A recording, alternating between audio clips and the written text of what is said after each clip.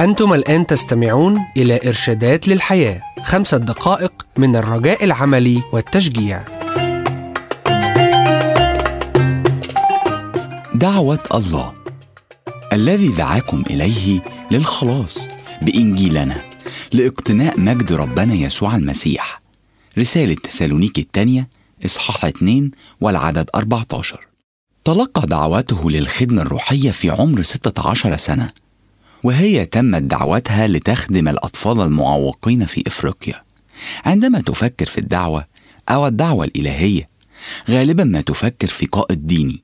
نتخيلهم قد تلقوا دعوة من الله ليقضوا حياتهم في الخدمة الروحية، ونظن أنهم طبقة معينة مميزة من البشر، ونظن أن دعوة الله شيئا لن يحدث لي أنا. هذا الرأي لا يتفق معه القس تيم كيلر، فدعوة الله لكل من يتبع الرب يسوع المسيح شيئا ضروري كما يشرح القس كيلر، وهذا ما يقوله الكتاب المقدس. كتب بولس رسول يسوع الذي دعاكم إليه للخلاص بإنجيلنا لاقتناء مجد يسوع المسيح. كمان في رسالة روميا إصحاح 11 وعدد 29 بيقول كده: لأن هبات الله ودعوته هي بلا ندامة. وكمان الرسول يوحنا بيقول في يوحنا 10 إصحاح 3: فيدعو خرافه الخاصة بأسماء ويخرجها. ويشرح القس كيلر أن كل شخص يجب أن يستمع لدعوة الله، ولما تأتي دعوته غالبا لا يمكن أن تفوتك أو لا تسمعها. هناك 3 أشياء تختص بدعوة الله. 1. الدعوة تأتي بقوة.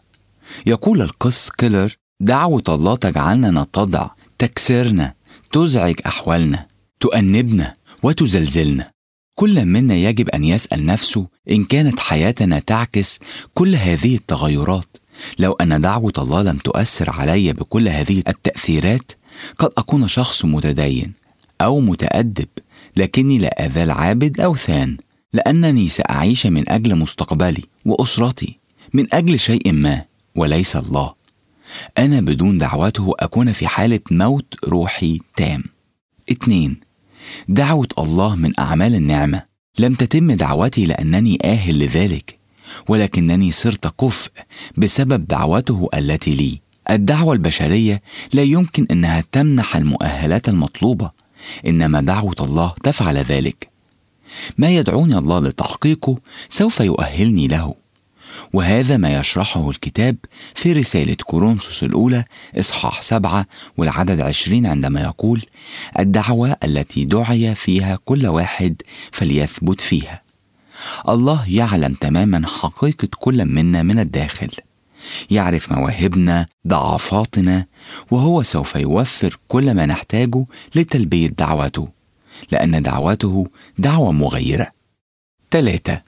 دعوة الله دعوة راديكالية، والقصد منها هي بركة الآخرين. قلب الدعوة الإلهية هو تسليم الإرادة كما يقول القس كيلر. عندما دعا الله إبراهيم قال له: اذهب من أرضك وعشيرتك ومن بيت أبيك إلى الأرض التي أريك، وتتبارك فيك جميع قبائل الأرض. فخرج إبرام وهو لا يعلم إلى أين يأتي. هل لديك استعداد أن تخرج خارج منطقة راحتك وأن تتخلى عن خططك وأفكارك عما هو صالح لحياتك؟ الإجابة على هذا تتطلب طاعة محقونة بالإيمان، لكن لو سلمنا نفوسنا لدعوته ستمتد تأثيرات طاعتنا أبعد من أنفسنا، وتمكننا من أن نأتي بملكوت الله هنا والآن.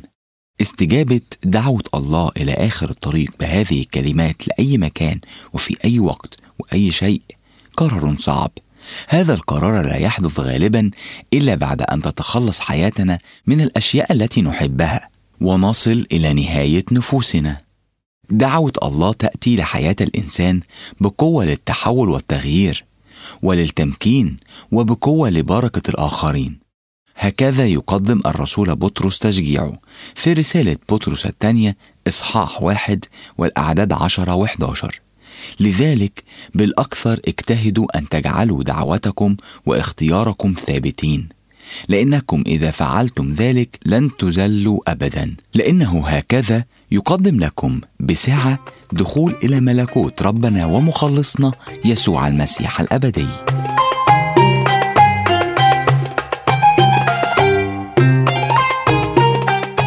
استمعتم إلى إرشادات للحياة. للحصول على معلومات أكثر اتصل بالمحطة التي تستمع إليها.